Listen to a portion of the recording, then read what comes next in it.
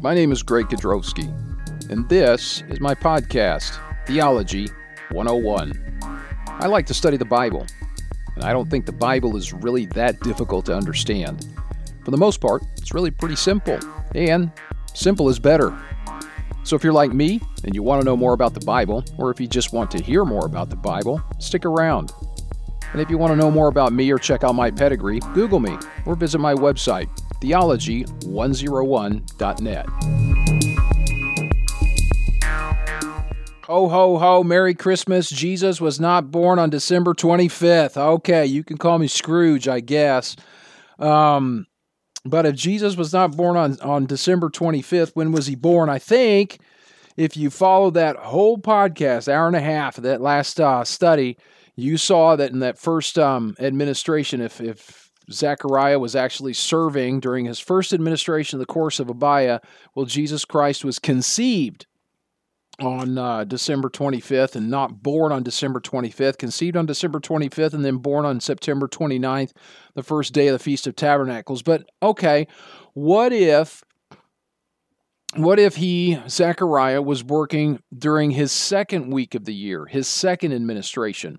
All right, now, again, I'm going to put a link to a chart that I made in Spanish, but you can see it visually. Basically, all we're doing is taking the same events, Zechariah serving in the temple and then walking home in the hills of Judah, and then Elizabeth conceives, and 6 months later, Mary conceives, and then months here and months there, and we get to the birth and the conception and all of that. All we're taking is taking the same events, and we're shifting them forward 6 months, because we're taking a new starting point. Instead of our starting point being the first week that Zechariah was ministering in the temple up in the third month, we're shifting it down 6 months and taking a look at, how does all this fit together if he was actually serving during his second week of the year? And so I put another chart together. It's the same, like I said, the same events. It's the same chart. They're just shifted forward 6 months. Okay, 6 months. So that's what we're going to look at here in this podcast. And frankly, there's not a lot to look at. What I want to do is put this together for this second administration and kind of show you where the conception falls and where the birth falls. And we'll talk a little bit about the theological evidence, where I think we see a lot of the weight of the argument for the December 25th and September 29th scheme. And we'll talk about the theological evidence related to this second administration also. And then we'll just tie up some loose ends, put a bow on it, and like I said, Merry Christmas, and we'll be on our way. So there were 24 classes. Here's our review. Okay, 24 classes. It's 1 Chronicles 24, verses 7 to 19, 24 groups of priests, and it appears that each one of them served in order 1 week, from Sabbath to Sabbath. And so that means they serve twice a year. Now, how do we get to this? He's on the 8th class. Zechariah is the class of Abia. Abia is the 8th in order. Well, all we have to do is start from the last week of the year, and we put the 24th class on the last week of the year, because we know all the classes served once a year. So in the first administration, we started the first week of the first month with the first class, and then we counted to 8, right? We had to fit in 2 of the great feasts, but that was fine to just kind of fit them in and then keep counting down to 8. Well, what we're going to do with this second one is do it in reverse, okay, backwards. We're going to start with the 24th class on the last week, which is the 4th week of the 12th month, Adar. And all we have to do is count back. So 24, 23, 21, 20, 19, I messed that up. But we just count back to 8. Okay? So take a look at the chart, and you'll see that. We just start with the 24th class on the 4th week of the 12th month, and we go 23, and then 22, and 21. We go the 11th month, the 10th month, the 9th month, and you'll find that the 8th class of Abia, Zechariah's class, served their second week of the year during the 4th week of the 8th month. So the last week of Marchesuan, or Bul, the 8th Hebrew month, was the week that Zechariah had to work his second week during the year according to his class of Abiah. Okay, so we just take the same thing that we've seen. We apply the details that we already pulled out in the previous study, and we come to our conclusion. Zechariah was serving in Jerusalem during the fourth week of Marcheshvan, which is the 8th month. Okay, he has to stay in Jerusalem for that following Sabbath because he can't walk on the Sabbath day.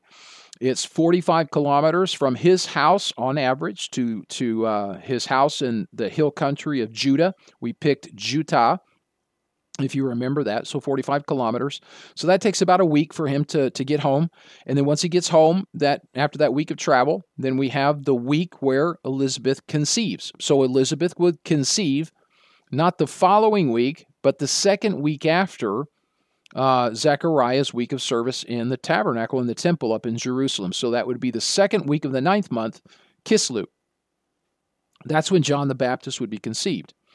And so if we just count 6 months forward from the conception of John the Baptist, like we saw in Luke chapter 1, she stays in the house for 5 months, and then during the 6th month, Gabriel talks to Mary and gives her the announcement of the miraculous conception and birth of the Messiah.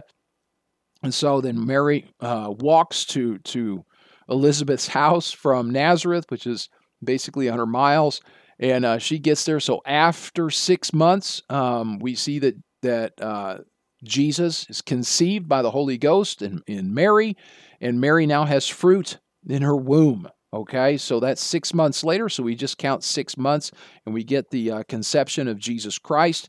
And then we count 9 months from the conceptions of John and Jesus, and we land with the birth dates of John the Baptist and then Jesus. And so John the Baptist, according to this second administration, this second scheme, this second outline, we see that John the Baptist would be born right around the time of the Feast of Trumpets, or the Feast of Tabernacles, in that time frame.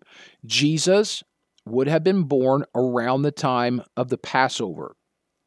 Okay, so like I said, you can work out all these dates. It's the same stuff we saw back in the first administration. I don't want to belabor all the points. Like I said, if you look at my charts, I know they're in Spanish. You can just count the months.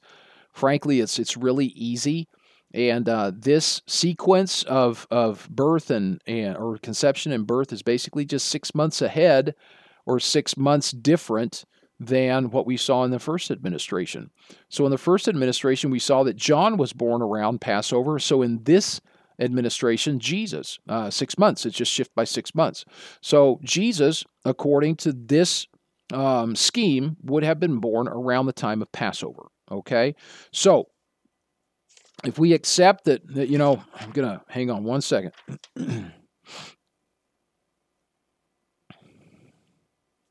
Yeah, okay. So that's basically it, okay? Like I said, I don't want to belabor the points. We've already been through this, man, upside, one side down the other. We don't flog a dead horse. So if we're going to say that Zacharias was serving during the second administration, his second week during the year for the course of Abiah, then we can, here's where let's talk a little bit about theological evidence. Christ was conceived, according to this scheme, Christ was conceived then around the third week of the third month. That's Sivan. No theological significance whatsoever in that month of Sivan. There's nothing theologically significant related to that week, that month, or any date associated with it. So there's just nothing there. If he was conceived 6 months after the conception of John, John was conceived, 2 weeks after the week that Zechariah served, we see that Jesus was, conceived in the month of Sivan, third month. There's just nothing there. Now, Christ then would have been born during the first couple of weeks of the first month of Nisan. And like I said, that means Jesus Christ was born around the time of the Passover, okay? And And that's about the same time that he died. I mean, we celebrate the Resurrection Sunday and Easter and all of that, the last week of March, first week of April, around that time frame. That's the time frame that we're looking at here. Now, Floyd Nolan Jones, in his book, The Chronology of the Old Testament, he says this about this second option, the second administration.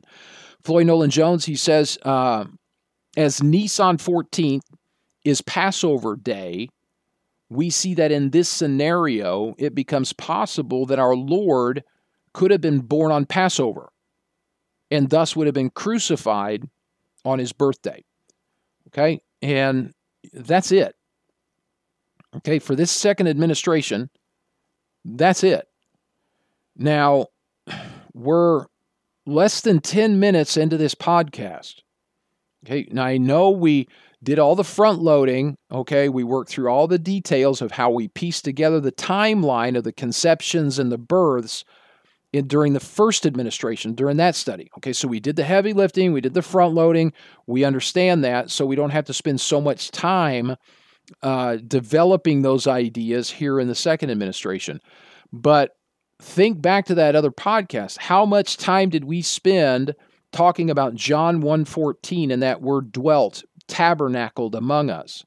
How much time did we spend talking about the Feast of Tabernacles, okay, that went along with the Feast of Trumpets, which was a prophetic picture of the gathering of Israel according to the Palestinian covenant, and then the Day of Atonement, which happens at the second coming of Christ when the new covenant comes into effect, and then the Feast of Tabernacles, a picture of the Messiah, God in the flesh, Jesus Christ, dwelling, tabernacling among men for 1,000 years, reigning on the throne of David, and all that being a picture of the second coming of Christ, and how during the millennium each year they're going to celebrate the Feast of Tabernacles in Jerusalem, and that is also a picture and a type for us of this first coming of Christ who came to reign and rule on the throne of David. And how much time did we spend developing all of that, what we could see in the theology around the dates of the conception and the birth of Christ? And how much time do we even spend talking about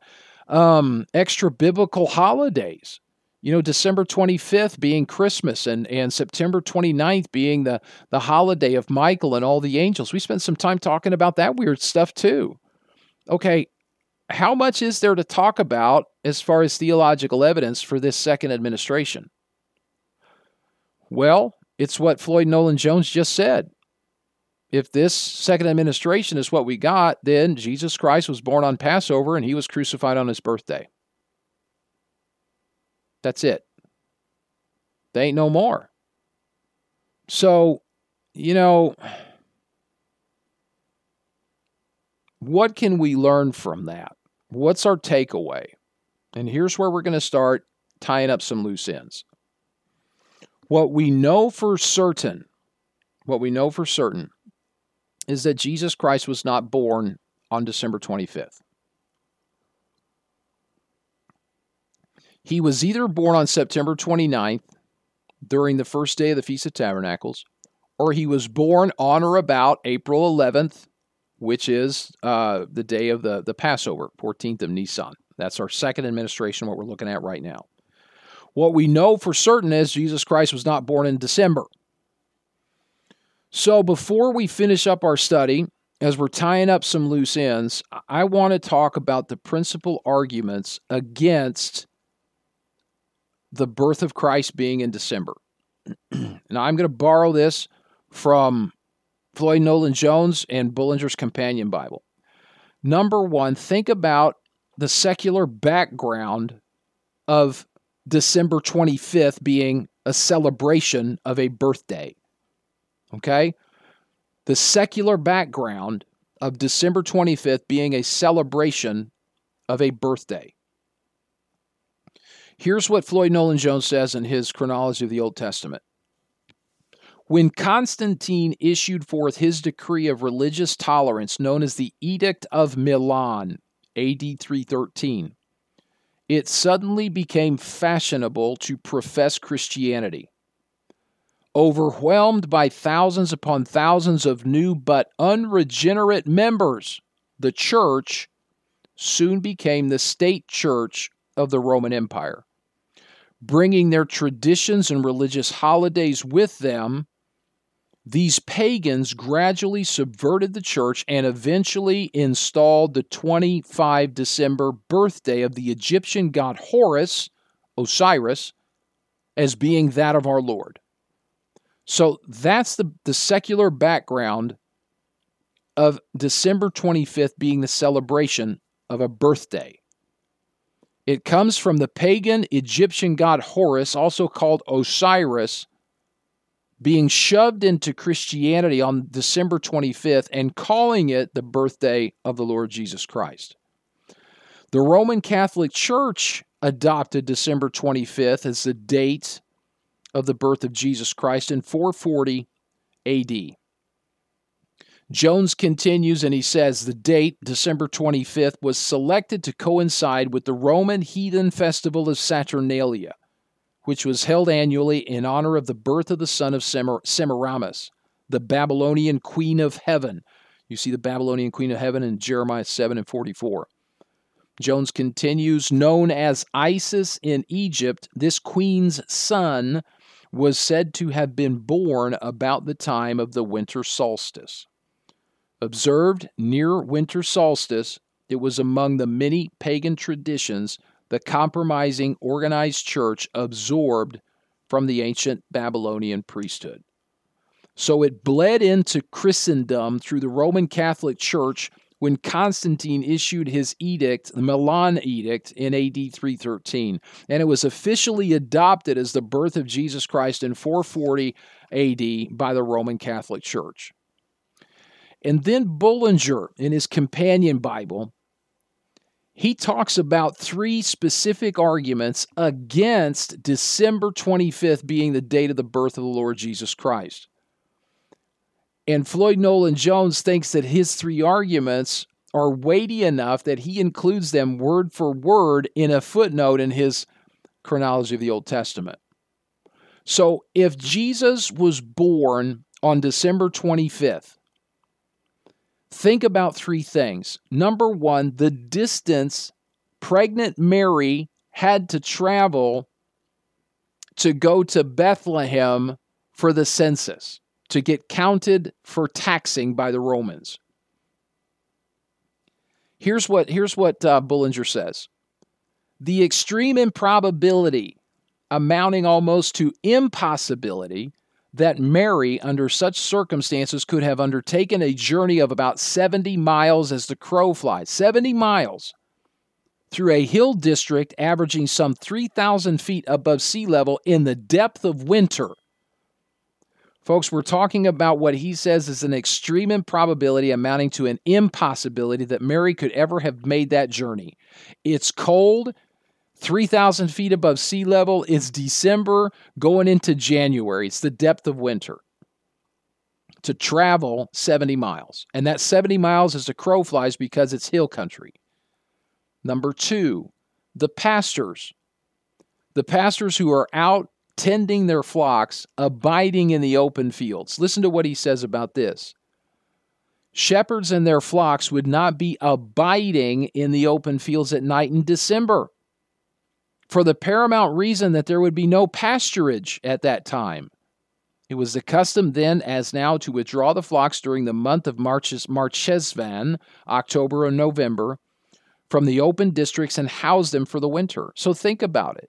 There's no grass for the sheep, the flocks to eat. Why would they have them out in the pasture? There's no pasture. They've already got the hay in the barns, and then they keep the animals in the barns and feed them during the winter. So that was the second reason. The third reason, this edict of Caesar, okay, to count the people, the census. He says this, the Roman authorities, this will be Luke chapter 2, the Roman authorities in imposing such a census taking for the hated and unpopular foreign tax would not have enforced the imperial decree of Luke 2:1 at the most inconvenient and inclement season of the year. by compelling the people to enroll themselves at their respective cities in December.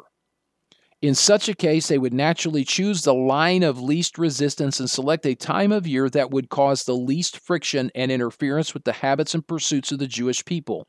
This would be in the autumn, when the agricultural round of the year was complete and the people, generally more or less at liberty to take advantage, as we know of, did of the opportunity of going up to Jerusalem for the Feast of Tabernacles. It's to say that the agricultural year was done, the harvest was in, and people had spare time on their hands. Okay, that's why they went up for such a time as the Feast of Tabernacles and could spend up to 3 weeks in Jerusalem for the Feast of Tabernacles, continuing with Bullinger, which was the crowning feast of the Jewish year. Whereas to attempt to enforce the edict of registration for the purpose of imperial taxation in the depth of winter, when traveling for such a purpose, would have been deeply resented and perhaps have brought about a revolt, would never have been attempted by such an astute ruler as Augustus. So here's our conclusion. Here's where we're going to wrap this up. Jesus Christ was not born on December 25th. He was either born on September 29th during the first day of the Feast of Tabernacles, if in Luke chapter 1, Zechariah was serving during the first week of his class of Abijah. Or he was born on April 11th during the Feast of the Passover, if in Luke chapter 1, Zechariah was serving during the second week of the course of Abijah. Now, the scholarly position of no commitment, right? You read the scholars, you read their books, and they just kind of lay out like a buffet. Well, it was either this or that, or this could mean this, or this could be that, and here and there and there and this, and they don't really commit, right? I understand why they do that. They want to leave it for each individual to figure it out for themselves and take that step of faith and accept it. Okay, I get it. But look, Floyd Nolan Jones, his chronology of the Old Testament is the best book on Old Testament chronology I have ever found. He gives this scholarly position of no commitment. And I think he does it in such a way that I want to quote him, because it basically leaves us with what we have if all we do is analyze the biblical and historical evidence. If we do not take into account the theological evidence associated with these dates and these events, then this is what we have. He says, we have no sure way of determining whether Zechariah was ministering at the temple during the first or second yearly administration of the course of Abijah. And he's right. With only the biblical and historical evidence, there's really not enough evidence to say with certainty this or that. We simply say there's two possibilities, and that's it. With biblical evidence and historical evidence, we know that Jesus Christ was not born in December. But we have to choose between two possibilities: September 29th or April 11th, a fall birth or a spring birth. However, now think about a scale. Okay, one of those scales like, the statute of the justice woman, a balance with a tray on one side and a tray on the other. If we take into account the theological evidence associated with these two options, these two possibilities, we see one is head and shoulders above the other. It outweighs the other with no doubt whatsoever. Look, the theological evidence tips the balance with no doubt whatsoever.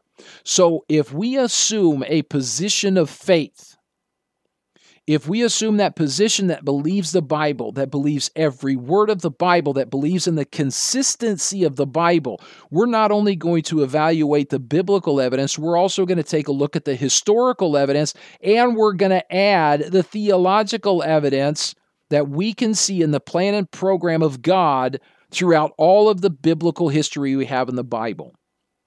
And Dr. Ruckman declares this position of faith in his commentary on Luke chapter 1, verse 5. He takes into account the theological evidence. And I know I cited him before, and I'm going to cite him again. Here is a quote from Dr. Ruckman. Luke 1:5. If you make verse 5 refer to the second ministration of Zacharias, then John the Baptist is conceived at the end of December. 9 months later, in September, he's born around the Feast of Tabernacles. That would place the birth of Christ 6 months later around Passover. But that won't do at all, says Dr. Ruckman. You say, why not? Look at John 1:14. And the Word was made flesh and dwelt among us. We beheld his glory, the glory as of the only begotten of the Father, full of grace and truth. Dr. Ruckman says, that's a verse on the incarnation of Jesus Christ. That's the living Word taking on a body of flesh. Do you know what Simon Peter calls the body? He calls it a tabernacle, 2 Peter 1:13 and 14. So does the Apostle Paul, 2 Corinthians 5:1. You see that word dwelt there in John 1:14? That's translated from the Greek word eskenosin, which means tabernacle. Jesus Christ wasn't born on Passover. He was born at the Feast of Tabernacles. So the course of Abaya in Luke 1:5 is the first ministration in June. That would make John the Baptist born at Passover, with Jesus Christ being born 6 months later at Tabernacles. It was his conception. It was the conception of Jesus Christ that took place on December 25, not his birth. You see, Christ died on Passover Day. During the Passover, it was the lamb that died as a substitutionary sacrifice. Passover is not a celebration of birth. Passover is a celebration of death. It's the substitutionary death that provides salvation for lost man. Jesus Christ was not born on the Passover. Jesus Christ died on the Passover day. That's when he became our Passover. Behold, the Lamb of God that taketh away the sin of the world. Jesus Christ was born on the day he made his tabernacle among men, on the day his body was born among men. John 1:14 again. John 1:14, and the Word was made flesh. When? December 25th, when Mary conceived by the Holy Spirit of God. And the Word dwelt among us, tabernacled among us. The Word, the eternal Word, tabernacled, dwelt among us on September 29th, the first day of the Feast of Tabernacles. That is biblical evidence, historical evidence, and theological evidence for the first coming of the Lord Jesus Christ. We celebrate Christ on December 25th, but it's the celebration, not the celebration of his birth that we should celebrate. It's the celebration of his conception. And the church has before celebrated on September 29th the celebration of Michael and all the angels glorifying God. Why?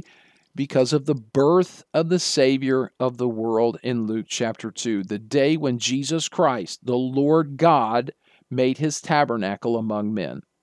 And so look, everybody wants to say Merry Christmas around this time of year. I'm recording this on December 24th. Tomorrow is Christmas Day. Tomorrow is December 25th. And you know what? Christmas means Christ Mass, a celebration of Christ. The people in the world, because of the Roman Catholic Church, the influence of the devil, and the pagan traditions of men, they want to celebrate the birth of the Lord tomorrow on December 25th. But they just simply are ignorant of the fact that it's a celebration of Christ. It is the celebration of his conception tomorrow on December 25th. The celebration of his birth is 9 months from now on September 29th. So look, if somebody tells you tomorrow, Merry Christmas, happy celebration of Jesus Christ, you know what you can do? You can smile and tell them the same thing. Merry Christmas, because today is a celebration of the miraculous conception of the Savior of the world. This is the day that God became flesh in the womb of the Virgin Mary. And so as we give gifts to each other, I know it's corny, but I'm going to say it. Look, 2 Corinthians 9:25.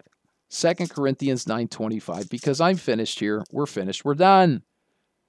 2 Corinthians 9:15. I'm sorry. 2 Corinthians 9:15, Paul says, "Thanks be unto God for his unspeakable gift."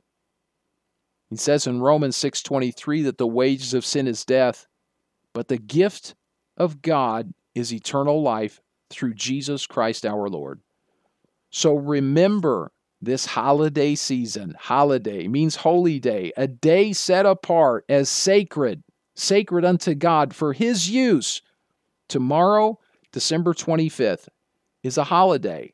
Tomorrow, December 25th, is a holy day, a sacred day, a day God set apart to give the greatest gift to men. He wrapped that gift up in the womb of the Virgin Mary, and he left it under the tree for 9 months. And when that gift was given to men on September 29th, that gift, the Savior of mankind, he lived 30 years and then started his ministry. He ministered 3.5 years, and then he died on Passover Day. He became the Passover Lamb. He became our substitute. He died in our place and then rose again the third day to offer us eternal life, new life in him, forgiveness of sins, the greatest gift that anyone could ever offer us.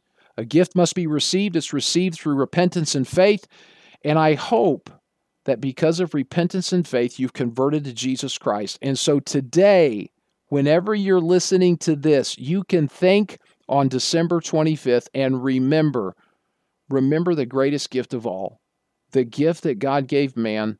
He put that gift wrapped up in the womb of the Virgin Mary. It's the gift of his Son. For God so loved the world, he gave.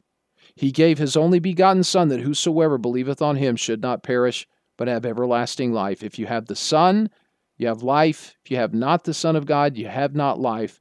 Thanks be to God for his unspeakable gift. Merry Christmas. Thanks for spending your time listening to my podcast, Theology 101. Simple is better, and it's just not that difficult to learn the Bible so we can do what it tells us. You can find the rest of my studies in English out on my website, theology101.net. And if you do Spanish, tengo más de 15 años de estudios bíblicos disponibles en mi sitio web, teologia101.net. If you'd like to contact me, there's a contact page on my website. You're also more than welcome to visit me any Sunday that you wish. My church information is also out on my website. Remember what Nicholas von Zinzendorf always said, preach the gospel, die, be forgotten. Learn the Bible, do what it tells you, and come back for more Theology 101.